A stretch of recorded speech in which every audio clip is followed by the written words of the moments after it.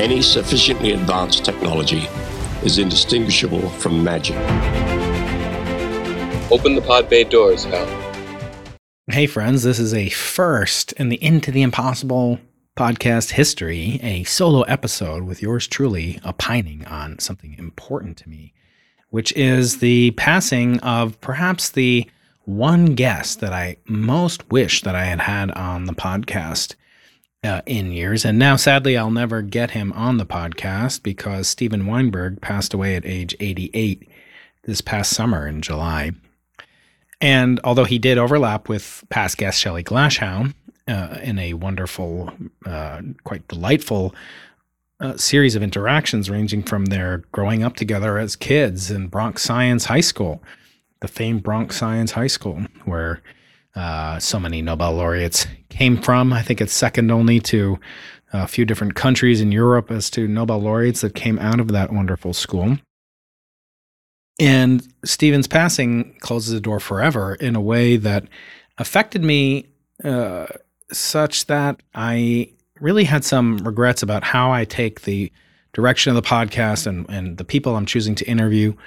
You know that I have prioritized laureates have won Nobel Prizes, not just because they're, have won these prizes, but because of the human beings that they are, and what they mean to society, what they represent. Not the least of which is because many of them are getting old. And if you have read my latest book, Into the Impossible, you will know that the impetus behind recording these interviews really stemmed from the passing of snubbed laureate, a man who really truly did lose the Nobel Prize. And that was, of course, Freeman Dyson, my first guest on the Into the Impossible podcast. And his death led an urgent sense to the podcast production and to actually turn the interviews with these laureates into a book, which I am happy to say I did do this past year. But still, time waits for no man or woman, and tempus fugit. We must seize the day and all sorts of other platitudes, but they're platitudes for a reason. And then the end of the year, December, it's natural to think about these things as we turn the corner from December to January, the god of portals and doors, Janus himself. Causes us to look back and look forward, and I look back with regret at the fact that I didn't try harder to get Steven on. I shouldn't say that I never tried. I did try. I reached out to his colleague, Katie Fries, his professor at UT Austin, where he was, up until the day that he died, a professor of great renown and contribution. And it's not like he didn't really, make an effort to ever do podcasts. He did. And you can find many interviews with him. And I wanted to walk you through the fact that I would do such a podcast primarily not to just bag, another notch on my belt of Nobel Prize winners. That's not really what I'm in this profession, so to speak. It's really a hobby to do. It's not just to not rack up as many Nobel Prize winners as I can. And so what would I bring that's unique? I think, asking him how he came up with the standard model, and Electroweak unification and what it was like to work with Shelley and their co-laureate Abdus Salam, and what that whole thing, that's been covered a lot.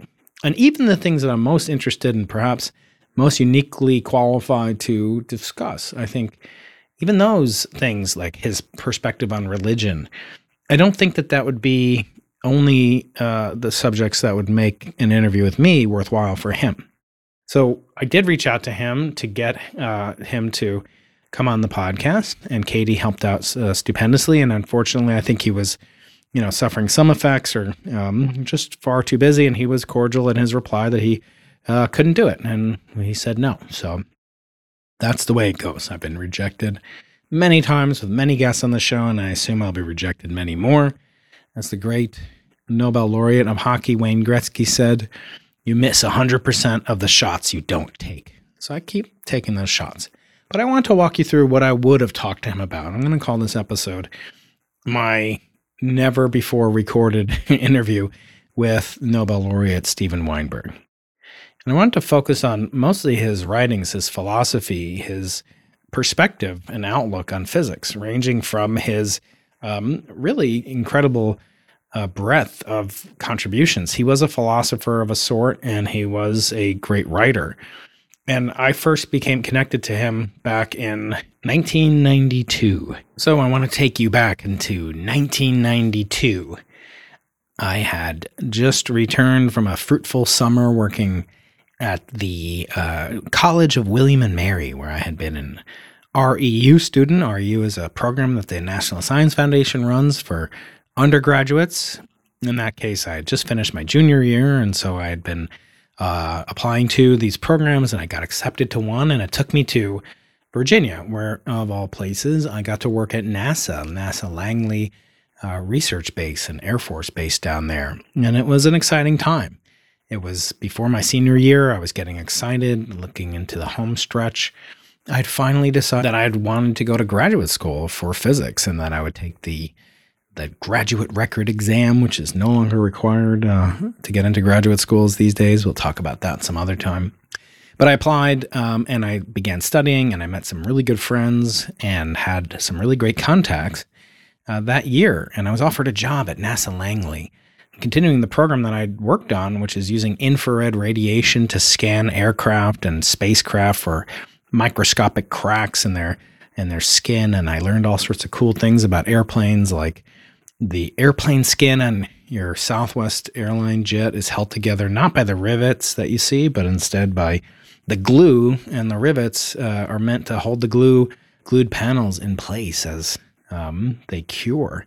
I'd never known that, and they were interested in looking for delamination, cracks in that glue that would lead to a situation where the skin of the plane could rip off, and that had some severe downsides, as you could imagine. It was only a few years after this Aloha Airlines, I think it was, it came apart in flight, and tragically, some people were sucked out of the plane. I think at least one person fell to her death. And so it became a priority for the FAA and for the airlines. And so NASA began working on this. Their aeronautics is in their title.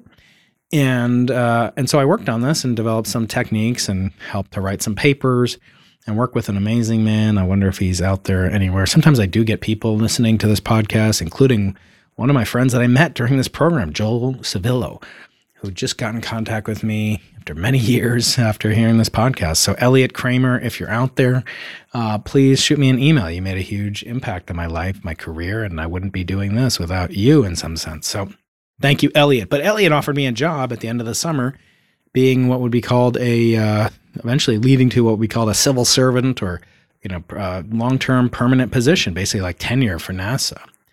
And I was flattered, but I was very resolute. I was very set on going to graduate school. And part of the reason was to work on these exciting discoveries. It was only a year or two after Alan Guth had come up with the model of the theory of inflation. And it was at the exact time when the COBE satellite had come out with its phenomenal results that previous April of 1992 in the cosmic microwave background radiation, that discovered not only the spectrum was exquisitely measured and faithfully reproduced a black body spectrum, but the anisotropy had been measured to exquisite precision for the first time. So the universe was not isotropic, that it had departures from complete uniformity, and I found that fascinating. And the theory of inflation perhaps purported to explain how that could come to be. And so it was an exciting time for cosmology, and little did I know I would someday have on John Mather, who was the leader behind the FIRAS, the Far Infrared Spectrophotometer experiment, that he would come on this podcast and be in my book. Thank you, John. And so looking back, that year, that summer was a real turning point, and it was especially so because that was the summer I had my really first serious girlfriend, who was in the math program of this RU program at the College of William and Mary. And I won't name her. Maybe she's listening. She'll know who she is. I hope she's moved on from the devastation of dating me. But we were very serious for several years, and so much so that in 1992 in the fall, I went to go visit her, and she was at one of the state universities of New York, in this case at Binghamton, and I was in Cleveland, Ohio, home of the Spartans of Case Western Reserve University, as those of you who have followed me for some time know. Also, one of my former dorm mates contacted me, or I contacted him recently. Hey, Jay, if you're out there listening. So it's amazing what this podcast has done for me, really enhanced my social life in ways that even Facebook could not have accomplished. And in that lovely kind of interstices between the end of my junior year summer research at College of William and Mary, and then starting up in the fall and what would be my last year at Case Western, I was dating this young lady, and she was at SUNY Binghamton. I would I would travel from Case Western, which is in Cleveland, via Amtrak, President Biden's primary mode of transportation. And fun fact, recently when I was in Washington, D.C., if you follow my mailing list, and if you don't, please sign up. It's very easy to subscribe to. Just go to briankeating.com. You'll be flooded with invites to join. It's very easy to join, very easy to leave. And I send out messages about once, twice a month, what kind of cool things are out there in the universe. I call it my Monday Magic Message in honor of Sir Arthur C. Clarke's statement about sufficiently advanced technologies being indistinguishable from magic. Anyway, I had a wonderful summer and fall, and I was visiting my girlfriend. And the only way to get there was by train. And the fun fact about the train that I want to mention is just a month ago, I was in none other than Wilmington, Delaware, hometown of Amtrak Joe Biden, on an Amtrak going down to Washington, D.C. to give an award to past guest Michio Kaku from the Arthur C. Clarke Foundation for his lifetime achievement. So all these cool things come together. And I just remember one fact about Amtrak, which was that the train from Cleveland to Binghamton took me through Buffalo. And this is, 1992. So this is long before smartphones could keep us busy. I think I had a Walkman. Maybe I had a Walkman for music, maybe not. But I had a book, and we'll get to what that book was in just a bit. And I was trying to sleep and getting back and forth. And I kept remembering this fun fact that I had learned not too long before, that Amtrak takes as long, if not longer, at that time to get from Cleveland to Buffalo than it did 100 years earlier. I just found that, bizarre. And it's really not gotten too much better. The train from Penn Station, where I took it to Washington, D.C., the Excella, the speed version, got there 20 minutes before the local version of the Amtrak corridor line would have gotten me there for twice the price. Anyway, we have a lot to do when it comes to logistics, and I hope Mayor Pete Buttigieg will address that. Anyway, on that night train to Binghamton, I do believe I had a Walkman, because I remember listening to some songs that I had really fallen in love with, and one of them was called Can't You See by the Marshall Tucker Band, and I would play that on repeat. And I won't sing. I don't have the greatest voice. Not terrible, but it's not great. And I don't want to ruin my first and maybe possibly only Ask Me Anything. Not Ask Me Anything. It's just a solo episode. Don't get too afraid. If you don't like it, there'll be regular episodes with Nobel winners and losers, including Jocelyn Bell and other phenomenal guests coming up very soon. And Reinhard Genzel, winner of the Nobel Prize, coming on soon. Anyway, getting back to the night train, listening to Marshall Tucker through the late fall, going from Cleveland to Binghamton, passing through Buffalo, and reading a book that wouldn't allow me to sleep. And that book was called The First 3 Minutes. And it was written, of course, by the famous Steven Weinberg, who this episode is dedicated to, the guest I never got, the guest I most wish to have had on. And it was really an incredible book. It was first published in 1977. And even though it's coming up on, 45 years old now, 46 years old, this book really was an incredible tour de force in that it was it is still relevant. And it had many, many precursors to the things that I would later get to study. And I want to read just a clip from my friend Dan Falk, who wrote an obituary, maybe a eulogy. This is kind of a eulogy about Steven Weinberg. He said his most famous or perhaps infamous statement can be found in the second to last page of his popular book, The First 3 Minutes. Having told the story of how our universe came into being with the Big Bang some 13.8 billion years ago, and how it may end untold billions of years in the future, he concludes that whatever the universe is about, it sure as heck isn't about us. And then he said, quoting Stephen, "The more the universe seems comprehensible, the more it also seems pointless." And I found that quite shocking at the time. I do remember reading about the subject of The First 3 Minutes is really what we know about the early universe, which is really culminating with the formation of the light elements. And going earlier than that is really leading towards speculation that we, in some sense, are trying to unravel and reveal with the Simons Observatory, the Bicep Array experiment, my former collaborators on that project, and trying to hopefully unravel the prediction that would be made in 1980.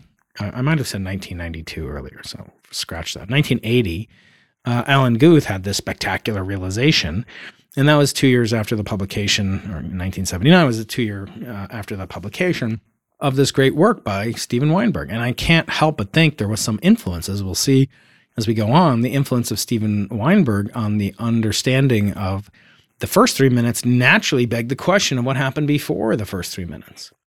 And could we come up with a plausible theory that would eventually be cemented by data at the same level as the CMB and the abundances of light elements would provide? Now, in this book, the first 3 minutes, again, published in 1977, so this is 12 years after Penzias and Wilson discovered the cosmic microwave background, or CMB, the 2.7 degree Kelvin radiative glow that permeates all of space and time, local time at least. It was hotter in the past. But that signature was discovered and then awarded a Nobel Prize for Penzias and Wilson the year after the publication of the first 3 minutes, and then just a year before, Steven Weinberg himself would win a Nobel Prize for his contributions to the Standard Model and so-called lecture week unification, among many other things. And one of the things that Steven came up with is sort of some of the deepest motivation for what we call an anthropic explanation, a non-purely rational or purely physical reason that the laws of nature instantiate in such a way as to produce a universe that has cosmologists within it. So he worked on this for later, about 10 years later, and this book has been through many publications and many printings, and you can get a copy for a couple bucks. Even to this day, it's one of the most popular books, and for good reason. It really does describe what we knew at that time, and in some sense, we've added on a lot of precision in the ensuing 40 plus years since the publication of the of this first 3 minutes. But there's also, kind of a depressing amount that we haven't really unraveled. We don't really have a strong enough motivation for the understanding what kicked off the first, milliseconds, 3 seconds, 3 milliseconds, 3 microseconds, 3 nanoseconds, or trillionths of a second. And after the Big Bang, what does that mean? And in this book, Steven Weinberg also discussed the notion of the cyclic model. And a lot of people like to say that the CMB's discovery in 1965 was the death knell for the standard, for the steady state model. But Steven points out very clearly that it wasn't, that it was not by any means the most definitive evidence that we now in 2020 hindsight year look back on it as having. It's not at all clear that the universe at that time could rule out the possibility of having existed in some sense in a quasi-steady state. And they went to great lengths to, he went to great lengths to kind of motivate why that is true. And in fact, he says at one point, maybe earlier than this, he had a book on cosmology in the early 1970s. And I searched through my notes, and I keep Apple Notes basically as my second brain, as Tiago Forte and David Perel, past guest on the podcast, call it. Refer to them for more information. They say everyone should have a second brain because our brains, our squishy, wet brains, are really good for having ideas, but they're not good for holding ideas. They're not good for keeping ideas. And I agree with that. So I take billions of notes. I store them just in Apple Notes. It's kind of my workflow. It has hyperlinks. I can do all sorts of cool things, embed pictures. But the one thing I can also do, unlike a handwritten note, is I can search. I can search different terms. And when I search on Weinberg, I get the most number of hits, both, kind of telling myself to invite him. Don't forget to invite him. Could be too late to invite him. And also, how I can get to him, through what channels, what friends, what contacts of contacts. One of his former graduate students is now a colleague of mine at UC San Diego, Raphael Flauger, a renowned young cosmologist, winner of a Breakthrough New Horizons Prize, I think they call it. But as I'm saying, the notion that the universe was completely ruled out from being a steady state, as you know from past guests Jayant Narlikar, even today there are people like Jayant and Fred Hoyle and my late great colleague Jeff Burbidge who took to their grave the notion that the the Big Bang was more or less preposterous. And so we're not going to get into that. We've talked about that a lot, although it is cute to note that we are still discussing in great depth in the works of Sir Roger Penrose and in the works of Paul Steinhardt, and even in Robert Brandenberger, my former professor at Brown University, models of the universe which are not inflationary, they are not singular, they avoid singularities and the attendant issues that singularities bring up. And so I think it was good that we had a push, an alternative. As Weinberg said, the quasi-steady state had virtues. And the biggest virtue of that was that of this quasi-steady state was that it could be falsified. It could be ruled out. And he said the ruling out would come from a precise measurement of the thermal spectrum of a black body. And that was very difficult to obtain in the context of a steady state cosmology. Of course, that didn't stop Hoyle and Burbage and Narlikar, as you'll note from the interview I did with him almost exactly a year ago, Narlikar, that they tried, and they actually came up with ways you could get a thermal spectrum from the interstellar dust and intergalactic dust pervasive throughout the cosmos, which is plausible. It does exist. And when asked, which is more plausible, that there's dust in the universe throughout on all structures and all scales, from my toddlers all the way up to clusters of galaxies and interstitial regions between the galaxies, and an infinitely hot, infinitely dense, infinite high pressure, singular origin of the universe, one might say that, well, we have no examples of singular origins, singular quantities, singular physical entities of infinite anything. So that on its face should just be ruled out. There's no evidence for that. Whereas there's copious, literally littered is the cosmos with dust. So there's something to be said for that. Again, we're not going to relitigate that, but to note the virtue of these things as being falsifiable. And even the new instantiations or incarnations of the steady state by my friend Paul Steinhardt, Anna Aegis, who will be a guest someday on the show, they have a notion that the universe can avoid a quantum mechanical phase. And that's good because not only does it avoid a singularity, it avoids the whole need from a cosmological standpoint of having a quantum theory of gravity. So I think that is quite fascinating and amazing, and I'm very excited to see where that goes. And I've done many videos about that on my YouTube channel. Check that out, Dr. Brian Keating. And we will talk about that in future episodes. I hope to have Paul Steinhardt on, as I said, Anna Aegis on, and we've had on people like Sir Roger Penrose. All those models are falsifiable precisely by the exact same experimental apparatus that my colleagues and I are building with the Simons Observatory. Namely, if we see primordial B modes that are a cosmic background, represent a cosmic background of primordial gravitational waves, that will be nail in the coffin proof that those theories of alternative cosmologies, alternative to inflation, are wrong. It won't prove inflation. It won't cast no more doubts on inflation. There'll still be questions about the validity of inflation. However, they will rule out these other models. So they're very much in the tradition of the Steven Weinberg proposal that there's a virtue in these models, unlike the Big Bang, which is, according to him, not falsifiable, and all the more so when it comes to the inflationary universe.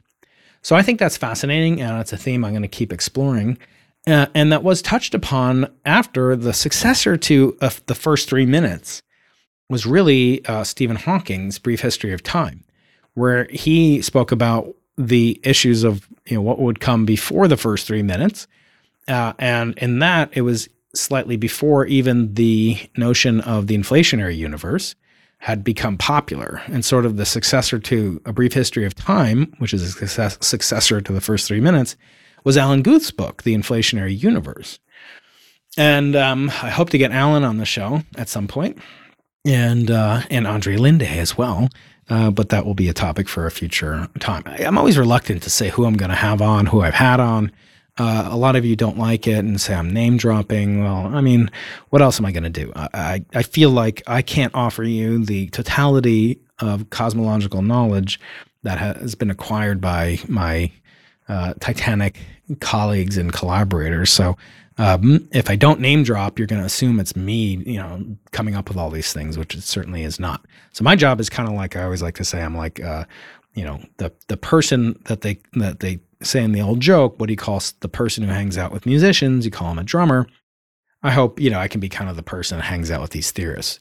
And it helps that I'm an experimentalist, I suppose. And so getting back to this kind of the follow-on, the successor to the first 3 minutes was this book, A Brief History of Time, in which he also, Stephen Hawking now, different Stephen, different spelling of the word Stephen, Stephen Hawking takes on Steven Weinberg's notion of pitilessness, meaning that there is no dominion, there is no need for an all-powerful, omniscient, omnipotent being. And we'll get into some of the statements that that Weinberg made, but that truly was a torch that was passed to Stephen Hawking 11 years later. And Stephen clearly took up this mantle, passed, again, baton passed, or mantle. I don't know what's a mantle. How do you pass a mantle? But anyway, the laurels.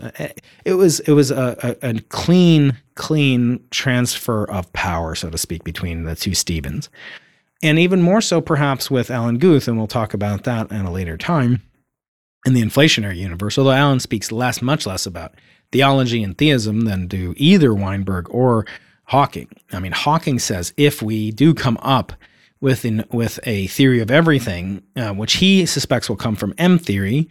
And he already did pretty much presuppose, even prior to Kobe, that the inflationary universe was correct. That he noted that there'd be some sense of a new era in which we wouldn't need God, we wouldn't need an all-powerful, omniscient, omnipotent creator. And Dan Falk, my friend Dan, who interviewed Stephen in 2009, he said that Stephen told him that sentence about the pointless universe led to a number of negative reactions. Sometimes taking the form of, wow, why did you think it would have a point? Others say, well, this is outside the province of science to decide whether it has a point or not. And I think, and then Steven Weinberg says, I agree with that. I don't think that science can decide that there is no point, but it can certainly testify that it has failed to find one. And that's one of the things I really take issue with. Again, his atheism, as Dan says, on a par with Richard Dawkins and Sam Harris. In the later atheism of Lawrence Krauss, who certainly has taken the first 3 minutes and the inflationary universe, and to some extent, a type of no boundary proposal that leads to the non-existence of an origin of time in the classic sense, that Krauss takes upon this new mantle that the universe can come from nothing, i.e., no thing. Not necessarily no laws, not necessarily no quantum fields, but utilizing this Bourdet-Guth-Lenkin theorem and other conjectures that Lawrence, past guest on the podcast, has come up with a notion that the universe can come from nothing. And that's hotly debated. Even the notion of what nothingness entails is not so clear as Lawrence and I talked about this past summer. And I'll get back to Lawrence in just a minute because he does feature in this. And so this notion of God as sort of this all-powerful, all-caring, being, that is one aspect featured not necessarily in the Jewish tradition that Stephen and I were sort of brought up in, but certainly in the Christian sensibility, is that he recognized that there would be this lacuna, this gap in our sense of meaning. And the fact that I've maintained many times throughout my career and on this channel and elsewhere in my interviews has been that to look to science for meaning or a point is somehow a fool's errand, because I think that to think about the notion of belief coming from evidence, I find that very simplistic. And in fact, a lot of what Stephen was turned off by, was the fact that, many of his family members were killed in the Holocaust. And of course, that's something you can't really argue against. But this is not exactly new. This is the notion of theodicy, in which a question is rightfully posed as to whether or not you can believe in a God that is good. And that's what the word God, derives from, and in German, good, God, and they're very similar. And whether or not God's goodness can be reconciled with the allowance of evil to take place in the universe. Well, and that's this classic problem. Again, this is not new. You can cite, Aquinas and all sorts of other sources, both Gentile and Jewish and elsewhere. And this is, again, a very simplistic notion.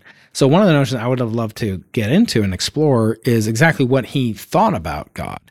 Because, many, many times he would say things, Steven Weinberg this is, he wouldn't appeal to God in the same sense that Michio Kaku does in his God equation, or Stephen Hawking does in the end of First 3 Minutes, where he says that if we do discover a theory of everything, which he assumed would come from M theory, to give us laws of nature and a but no boundary explanation for the origin of the universe itself, that we wouldn't need a God, but we would instead know the mind of God, literally is what he said.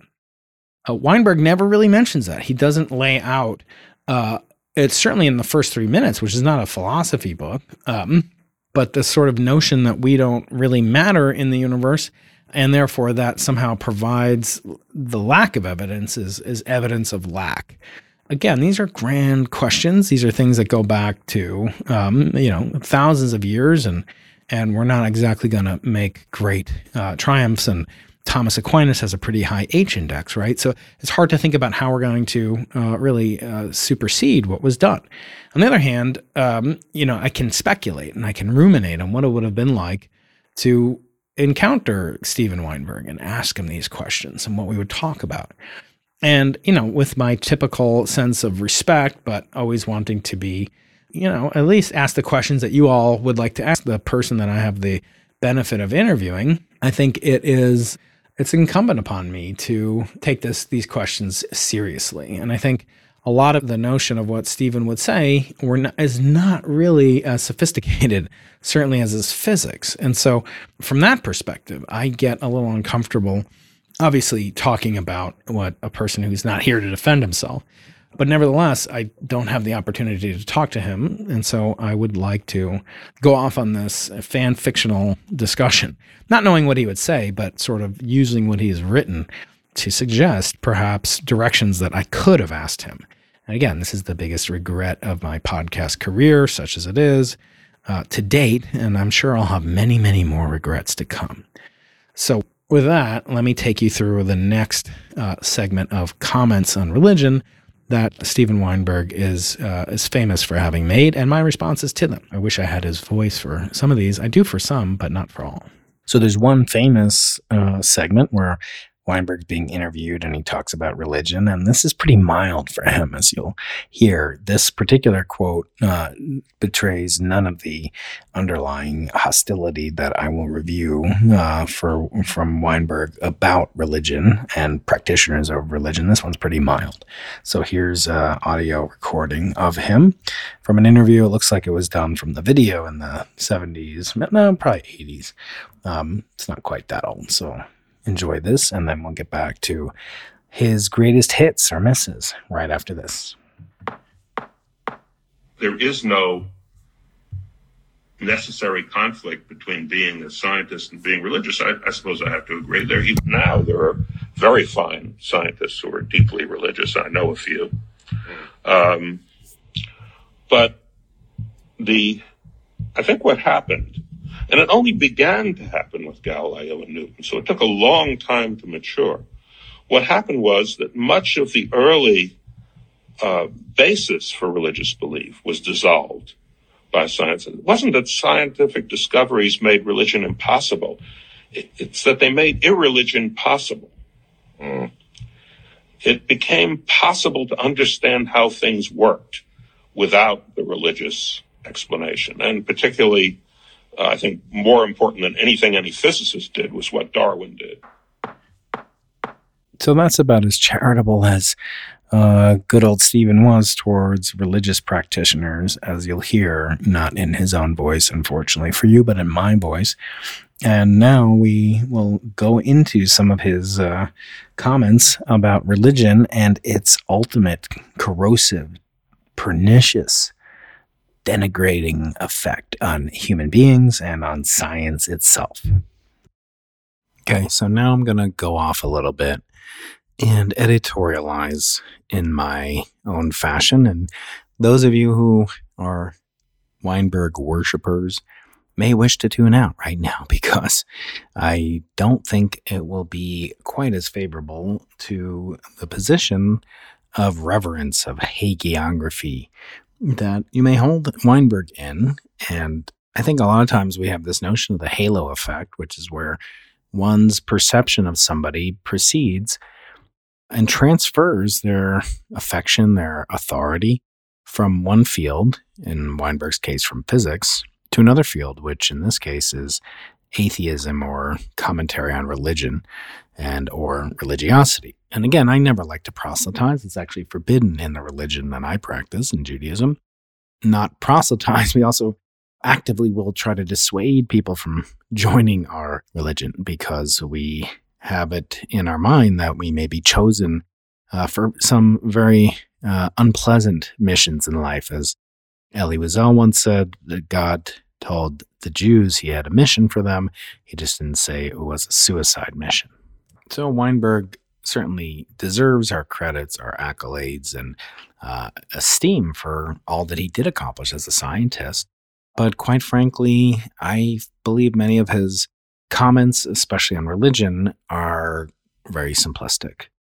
And although they're held up and they're quite pithy and he had a way with words, a very good wordsmith, I don't think he was a very serious person. And I don't take his ideas very seriously, at least when it comes to religion.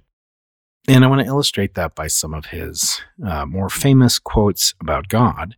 And of course, he was Jewish, and he would use that on occasion as a bludgeoned or cudgel to attack the notion of religion, not just Judaism. Didn't say much about Judaism as far as I know it. He would transfer his ire from, the basics of religious fervency or belief, and he would kind of paint the religious with a very, very oversimplified view of religion. And it really makes me think that he knew very little about it and really dismissed it at an early age. And so having this incredible esteem that he did have in physics is really no free pass to comment, especially when you're almost willfully ignorant. I mean, some of the things I'm going to read to you as quotes, which are held up in such incredible, to such incredible fanfare by fellow atheists, are really quite simplistic. And I want to maybe start with one of those right now.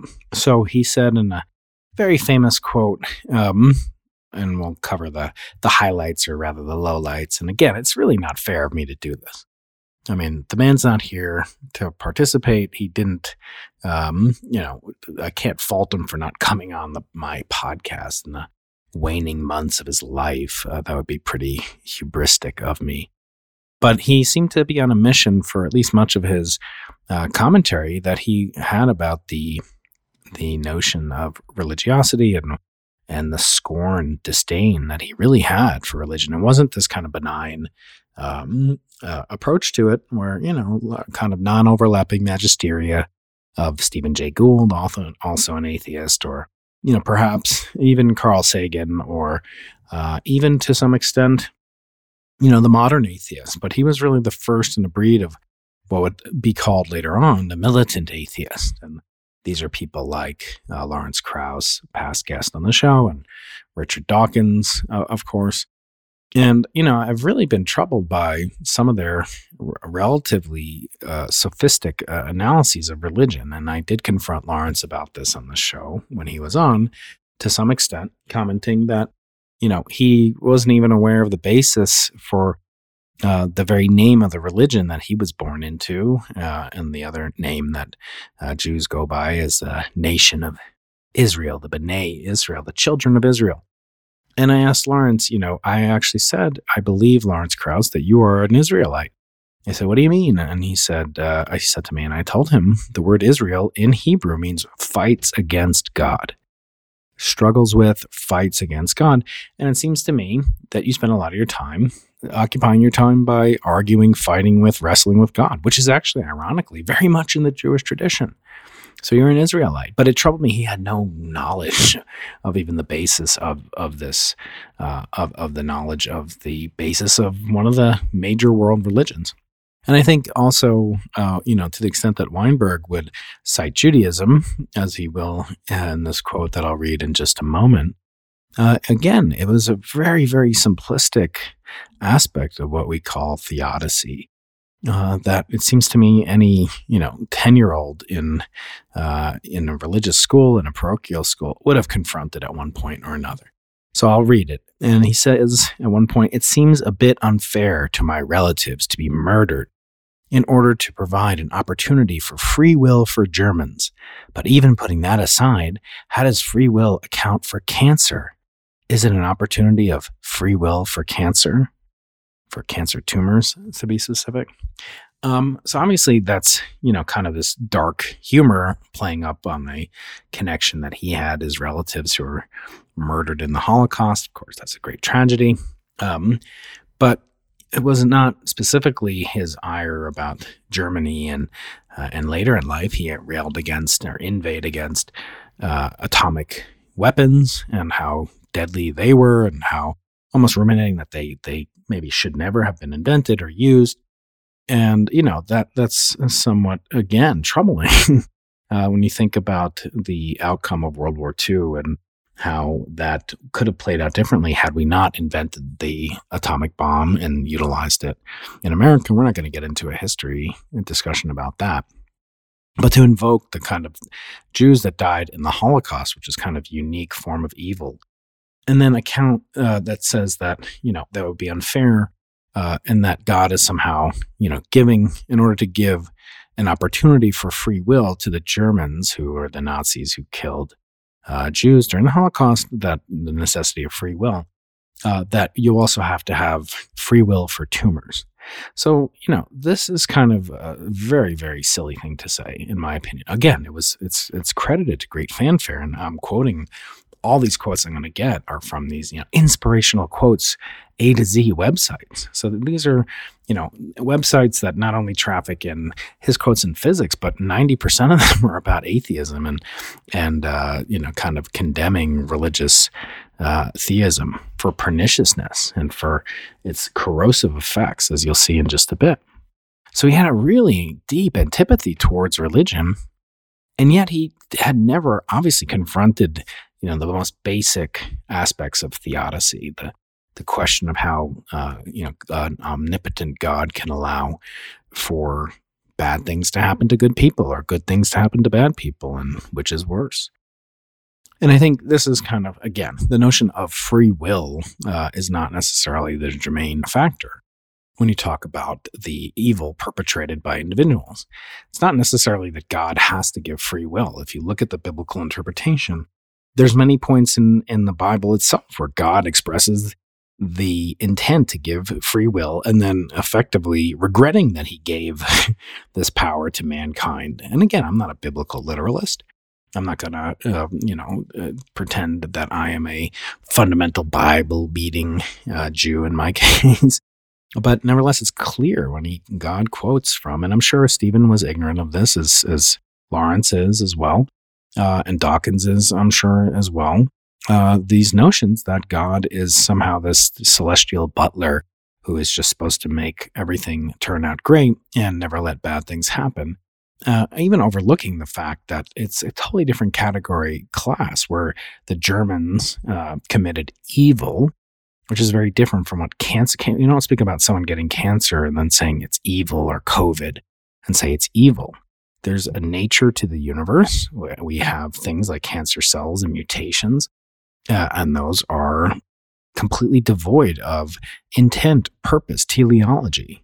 So it's very simplistic. And then to say that, God is somehow responsible for the affairs of man and violence and evil, true evil against other men, in the case of the Holocaust or any one of the genocides of the past 100 years. Or hundreds of years in the case of the Jews and other persecuted minorities. So I think this, and including my conversation with Steven Pinker, who's very cheerful about the progress of humanity over the past 100 years, and along certain axes, of course, it has improved tremendously. But that the Holocaust occurred in the memory of some of the guests, and occurred to some of my guests on the podcast, Rose Schindler, my close friend from San Diego. She wrote a book and was on my podcast, who survived, about her surviving Auschwitz. So it's not like some distant thing, and that, way back thousands of years ago, man was treating other man evilly, and now we're so much better. It's literally, this happened to my friend Rose, and has a tattoo on her arm permanently to testify to that. So I think this notion that we're inexorably getting better, and that's all thanks to science and the progress of science, as Weinberg would also say, science is corrosive of religious belief, and it's a good thing too. And I wonder how smart a man could really postulate such a thing and be taken seriously. And again, of course, it's something, there's no evidence, there's nothing that he's saying other than, in fact, the statement about Germans just a minute ago is a religion free, almost a devoid of religiosity. The Germans had their symbol a twisted cross, and not a cross in itself. They were racist. The Nazis were racist, but they weren't backed and professing any religious doctrine behind that. In fact, they were the most secularly advanced scientific society in the planet's history. Let's not kid ourselves. And in fact, many of their great contributions, their Nobelists, were not only great scientists like Weinberg, Nobel Prize winners, but they went on to participate actively and take over, the mantle of using the scientific breakthroughs. I'm thinking of Fritz Haber and chemical weapons in World War I, which would then be used on his own family members as Zyklon B and in World War II in the concentration camp. So let's not pretend that a society that's secular is somehow is this perfect paradise without any evil perpetrated by man on man. It just happens to not have a God center to blame. And I think, to the extent that Weinberg was hostile to God really comes through in some of these quotes that we'll be discussing. So I want to turn next to perhaps his most famous of all quotes about religion, which is the following: "With or without religion, you would have good people doing good things and evil people doing evil things. But for good people to do evil things, that takes religion."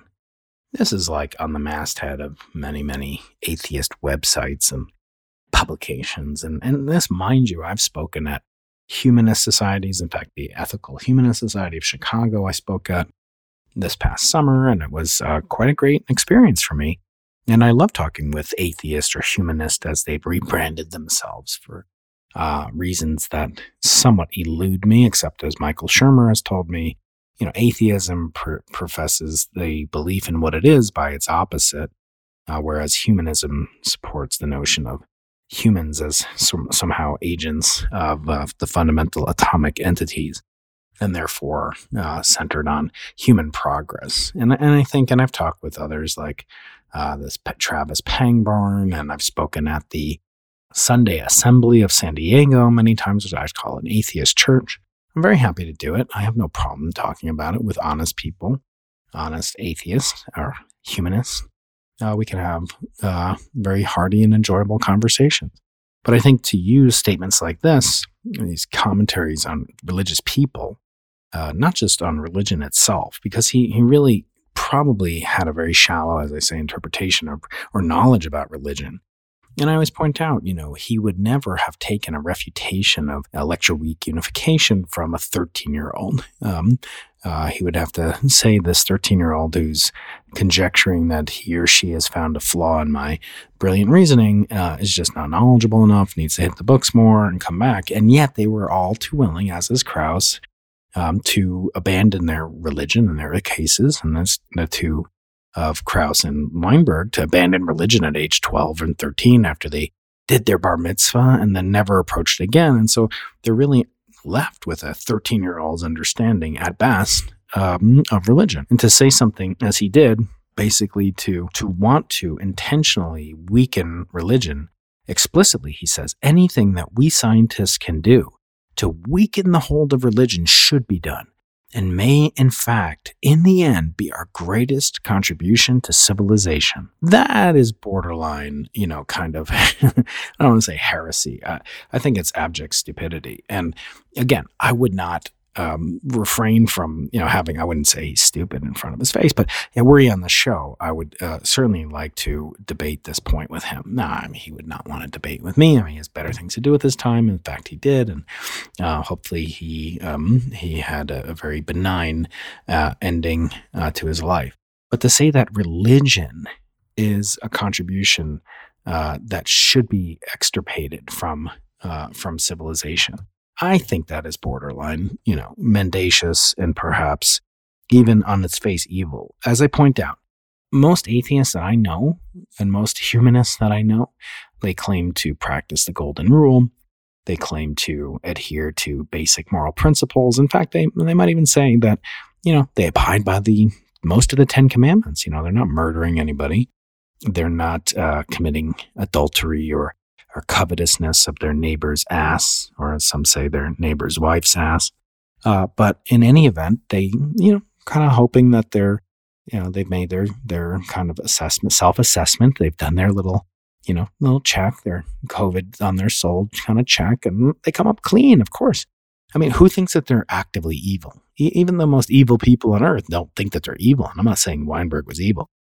But to say that they can go through life and that the contributions of religion have not been a net benefit, even disregarding the great scientists, every one of which who is religious pretty much the last 400 years, even ignoring that fact that Newton claimed his greatest contribution in his life was not the Principia, not his optics, not his many treatises on calculus and invention of it, but that he died a virgin like his idol Jesus Christ. So these are deeply religious human beings. And to say that, of course, you might say everybody was religious back then, even though that really wasn't true. Nevertheless, you could say, well, that was just the way things were. But to ignore the present day benefits of religious life, which even atheists like, there's a guy, Phil Zuckerman here in Southern California, who talks about living the secular life and how you can do it. And you can do it by basically copying and aping the religious practices, namely giving charity, tzedakah, as we call it in Judaism, doing some kind of service work, and so forth. But effectively, they're just imitating what religions do. They get together at the Sunday assembly on Sundays to sing. They sing Peter, Paul, and Mary. They don't sing Gospels. They don't read from the book of Luke, or, they're reading from Philip Roth. Literally, this is what happens at these meetings. And they do a service work, and they have some a kiddush, like a nosh afterwards.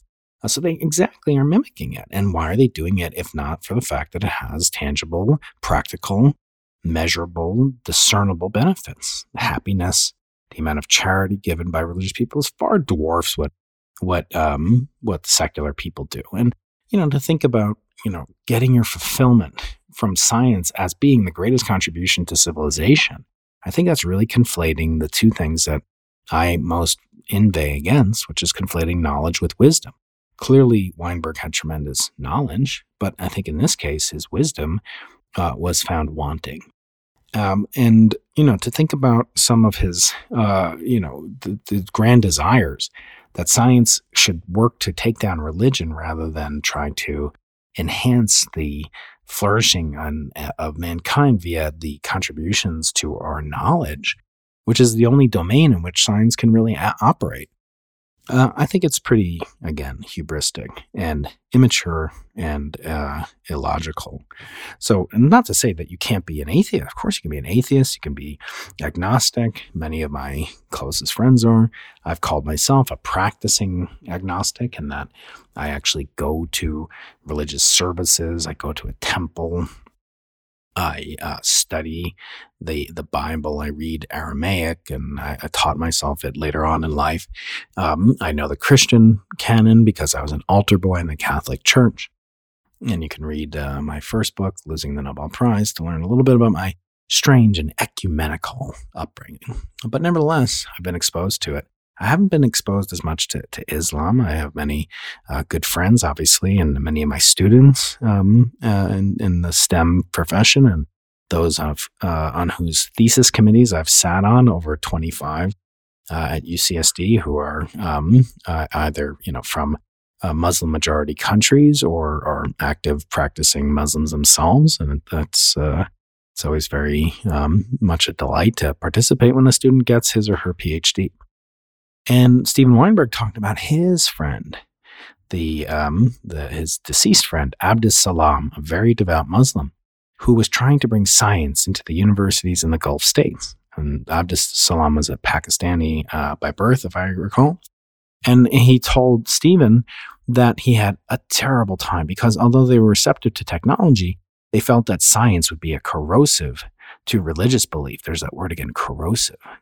First, that religion is corrosive. Now, science would be corrosive to religion, and they were worried about it.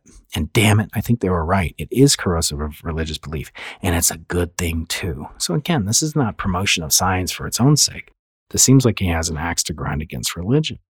And, it might be ecumenical of him to comment on multiple religions and not confine it to just Judaism, which he almost never talked about, but mostly it was Christianity. Although in that one case with Abdus Salam, he did mention Islam, obviously. Well, again, no examples, just these blandishments that we're supposed to take seriously, that, people in Muslim countries would not like science. It's really preposterous that they only care for technology.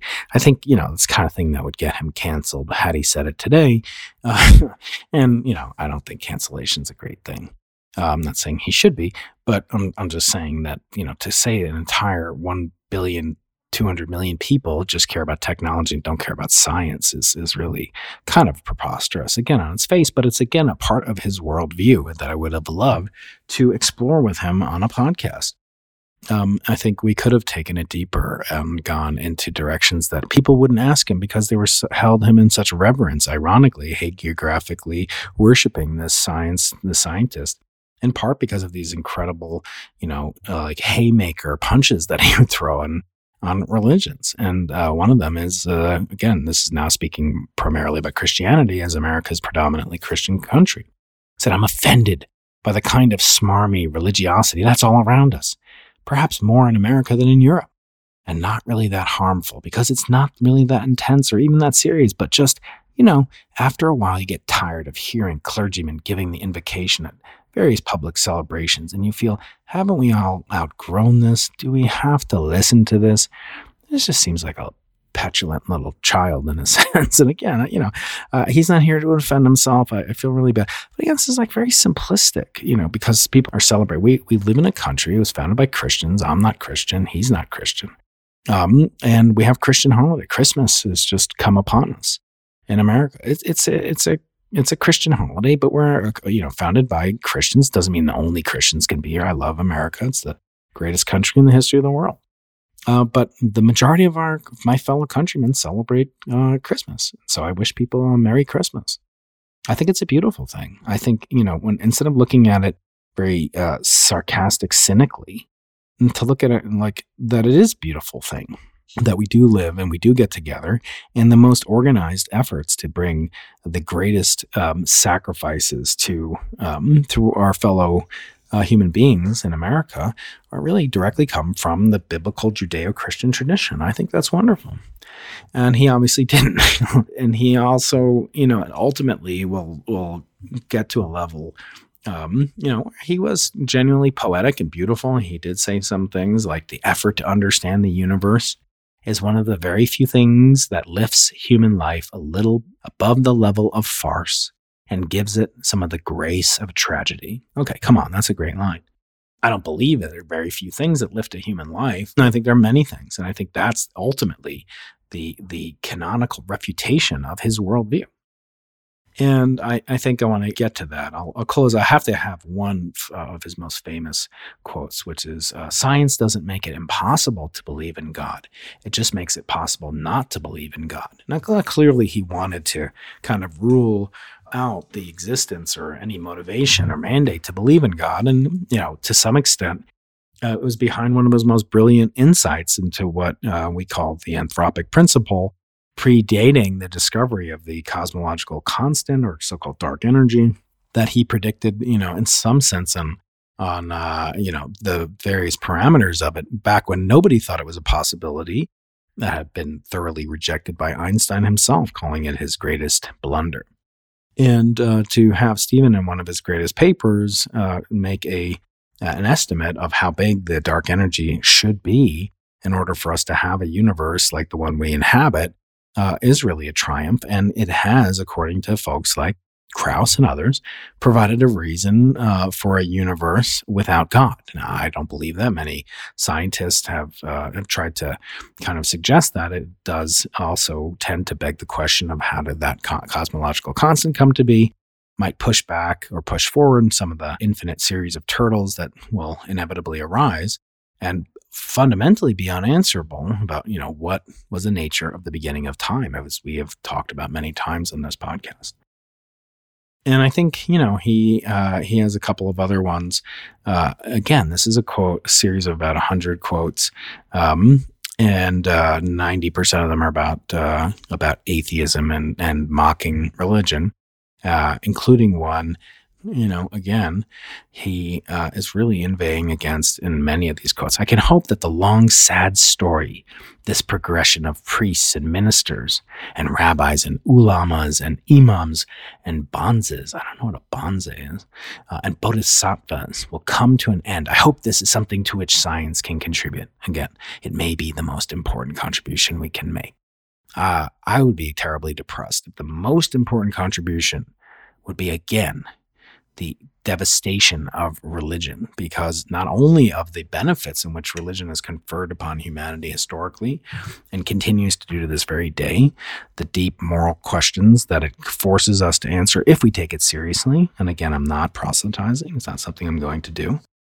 But that this was really driven by this kind of wish fulfillment, that he, had this negative conception, again, a very, very strong denigration of the notion of what religion was doing to the world. And it's very difficult to see that, other than this really occupied him, basically, more or less, throughout his career. Maybe it inspired him. And, all the accounts I've seen of him, again, I never met him. I've read many accounts by him. None of them ever portrayed him as a particularly cheerful or happy person. I mean, the interviews that I've read preparing for this podcast are, downright depressing. And, again, these quotes, these pithy quotes. And I think, that they sound good, sound bites, but they're really simplistic. I think, in the end, I want to conclude with the quote that I think is perhaps most refutable, which is that if he says, if there is a God that has special plans for humans, then he has taken very great pains to hide his concern for us.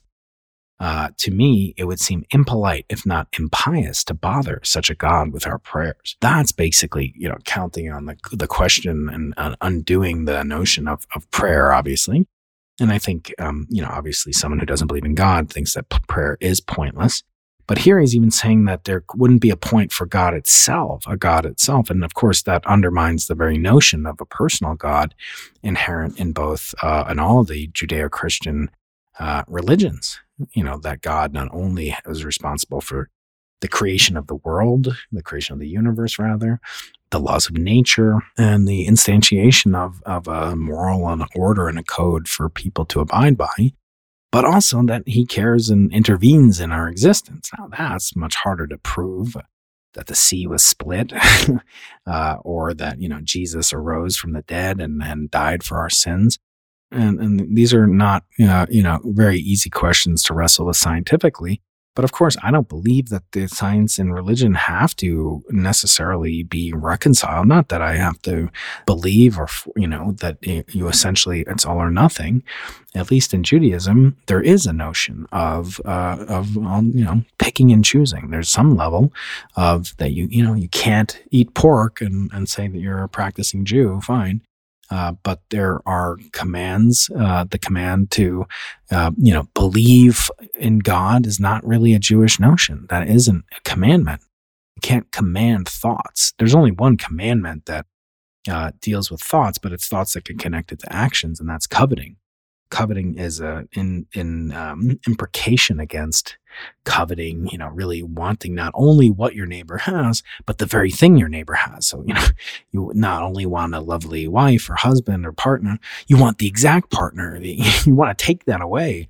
And so it's really a thought coupled with an action rather than just a thought. So it's not an imprecation against covet as a thought crime, and nor is the first commandment a commandment to believe in God.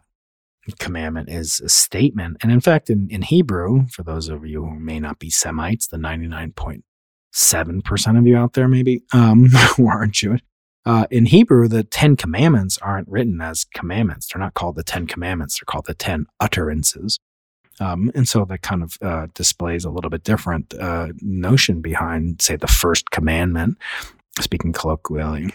And so I want to close with, again, this notion of his most famous religious quotes, anti-religious quotes, one of which was really centered on atheism, but kind of betrays his worldview, as I say, quite depressing. The more the universe seems comprehensible, the more it also seems pointless. And I think that that's an extremely depressing, and it's not Pollyannish of me to say that you should not have to confront things that make you upset. I think it's kind of depressing, as I say, on its face, that there is no point to our existence. I think that there's a very keen point and very crisp point to the existence, and I think you can have that point without God, even. But to say that the universe is pointless, and for me, it's connections. And I plan to speak about this in more depth, although I did talk about it. Depending on when you're listening to this, I talked about it with Tom Bilyeu on his impact theory, and also with Lex Friedman on his podcast. What is the purpose and the meaning of life?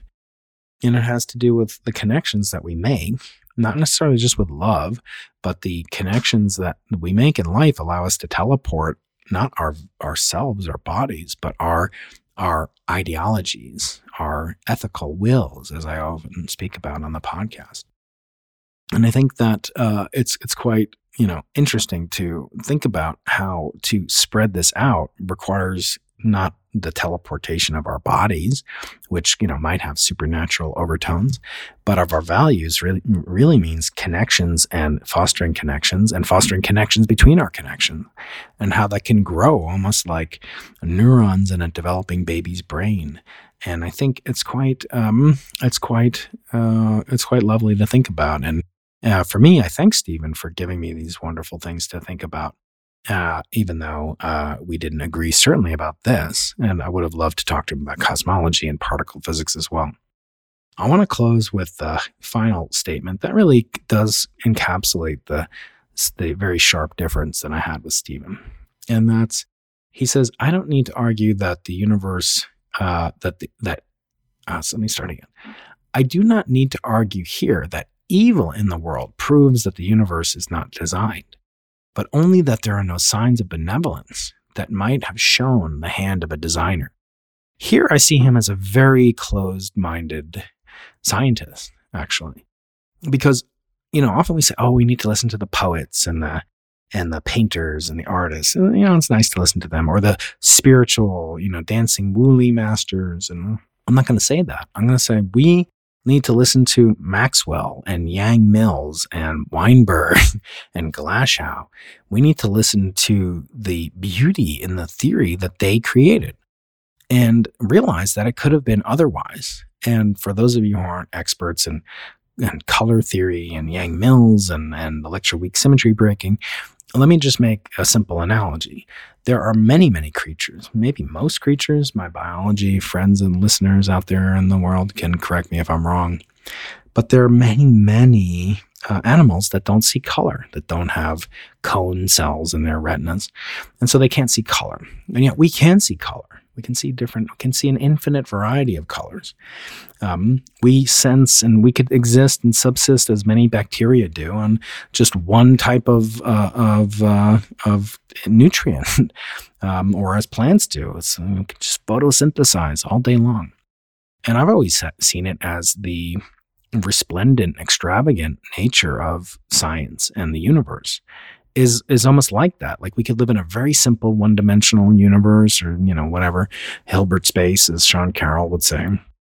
We could live in such an environment and we could persist and there could be some entities living in flatland and look for a treatment of flatland, hopefully coming soon on this podcast, because it's one of my favorite, if not favorite, popular science books. It really had the deep influence that made me into a curious young scientist in my early teens or late tens, or late not single digits. And could be different. We could have lived in a very boring, trivial universe, much the way, ants live, and they don't really experience the third dimension. We live in this resplendent, extravagant universe. And it's a delight in that we have these great features. We taste, 4 or 5 different dimensions on our tongue, and salt and sweet and hot and not spicy, et cetera, and the umami. It could be very, very different. And likewise, and so we should have sort of reverence for that. When we see a rainbow in Judaism, we're supposed to say a blessing. When we meet a brilliant person or a head of state, even if you don't agree with that person's politics, you're supposed to say a blessing, invoking the name of God himself. And again, I'm not proselytizing. Don't send me any email about that, okay? I will never do that. I will get kicked out of being no, I won't get kicked out. But the point being, the universe is I don't want to say designed, because I don't believe in the very concrete definition that is associated with intelligent design. As you know from my conversation with Stephen C. Meyer on the publication of his book, The God Hypothesis, Return of the God Hypothesis, I want to say instead that if you looked at it and you see the beauty of the natural world, from color to taste to sound. Again, we could just hear monochromatic, monotonic sounds and exist. I mean, there are creatures that do that. They don't have music. They don't, you don't have bats. The bats use, sound waves, and they have different properties of echolocation, but they're not singing the way that birds or humans do. So I think it's quite beautiful that we have this really over the top, almost as if there is someone saying, like, you've got it really good. It's very benevolent how our universe is. And of course, benevolence implies the existence of a benevolent with a capital B entity. And so you're kind of assuming the conclusion. Nevertheless, when you look at that, and then you have a brilliant intellect such as Stephen's, and you couple it with the deep, kind of creations that he came up with SU2, electroweak unification, and you say it could be very different, and yet it wasn't, and it has this beautiful, beautiful symmetric appearance. I say that's benevolent. It's benevolent for our brains in the same way that umami and salt and sweet are benevolent for our tongues, and that different colors, for those of us that aren't colorblind, can see these beautiful colors and sounds from a 5 hertz, whale song to the cries of a newborn at hundreds and thousands of hertz. It's incredible. So to say that there are no signs of a benevolence and almost a designer is really, I think, both, even from a layperson's perspective, as again a very trivial, simplistic, sophistic notion that I would have thought better of him. And so, I have many different feelings about him. I loved him as a mind, as a physicist, and inspiration, and his story, and just how dedicated his workflow was, that he could just concentrate until the days before he died and just what he wanted to do and how he wanted to do it. On the other hand, I think we have this tendency to associate, greatness in one field with greatness in another field. And I think that's simply not true. You don't look to, LeBron James, who's, probably the greatest basketball player who ever lived, and say, tell me your theory about Romanian poetry of the 16th century. You don't expect that. And likewise, we shouldn't expect scientists to have any special knowledge or insight into religion. And that I think in the past it was the religious that wanted to preserve this notion of this eternal battle between science and religion. But now more and more, and thanks in part to Stephen and the influence he's cast on his fellow militant atheists, I think that is now more in the domain of what the atheists are trying to promulgate in order to maintain their relevancy. Not that religion has somehow, superseded science, or I think it's a meaningless question. It's like, why is electromagnetism better than cooking or something? It's irrelevant. I think that there are pathways. If you want to see the hand of God and the organization of information and the creation of the genetic code and in the creation of the conditions necessary to have the beryllium resonance that leads to carbon, being formed, you can do that. But you should be very careful. I also do chasten my religious friends to not put too much emphasis on science to prove the existence of God, because that undermines the whole notion of what we call in Judaism emunah, our faith, which is where you get the word amen in English. It comes from the Hebrew emunah, to profess belief. So I think it's a perilous slope for religion to try to rely overmuch on scientific advances, and that there should be a peaceful coexistence, and that scientists could do well by learning a lot more about the religion and not kind of having these tropes of religious, Bible-beating, anti-evolution, creationist. And so, yes, those people exist. They're very rare.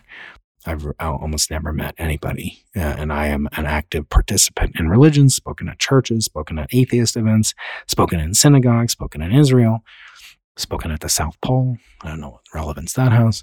But anyway, the point being, the two groups, if they want to have a dialogue, should really, be a lot more respectful in the sense of wanting to understand the basis before you get into an argument, before you get into a debate trying to win, to understand the limitations of your own argument, and also to have respect for the overlapping magisteria, as Gould called it, and that you may have zero things to say, especially if you don't study it, either as a scientist or a religious person. Just opining about the nature of science, that would be ridiculous. But for some reason, we think of these notions of the existence of God and our belief in God. And I've spoken about I don't believe you can believe in God. I don't think that makes sense. Nevertheless, I think in this waning moments of December, I want to share these ideas with you. Saying I do miss Stephen. The ultimate irony is if he's in heaven, but who knows if that's really true. I think it would be kind of fun to see his reaction. But he's clearly a reductionist, a materialist, a humanist, and a real brilliant, but somewhat overreaching atheist. And I would have loved to talk to him. And I want to thank him for his books, including his book that I read on that night train to Binghamton. Oh, so many years ago when I was young and in love and had no idea how my life would turn out. And if you're listening out there, my senior girlfriend, I say hi. Hope you had a good life. Her last name is very close to Weinberg, but I'm not going to say what it is. Of all things, I've gone on to have a wonderful life. I hope you have too. And I hope all of you out there will have a wonderful life, a wonderful 2022. This is the last episode of the year. In 2022, we have many things coming up in the universe of Into the Impossible, including interviews with, as I say, Nobel Prize winners and losers. And maybe I'll do another solo episode. I don't know. Leave a review, because this is only going to be an audio podcast. So please just, in your review, say, I hate these solo episodes, never do another one. You're an arrogant jerk. Or say, I really, found it interesting and hope you'll do more solo episodes in the future, whether they be about religion or cosmology or something completely different. So for now, I'm signing off, wishing you a wonderful, healthy, happy, wholesome, wealthy, productive, and wonderful 2022. Your fearful host, Brian Keating, signing off for the last time in 2021. I hope you won 2021. I am now out.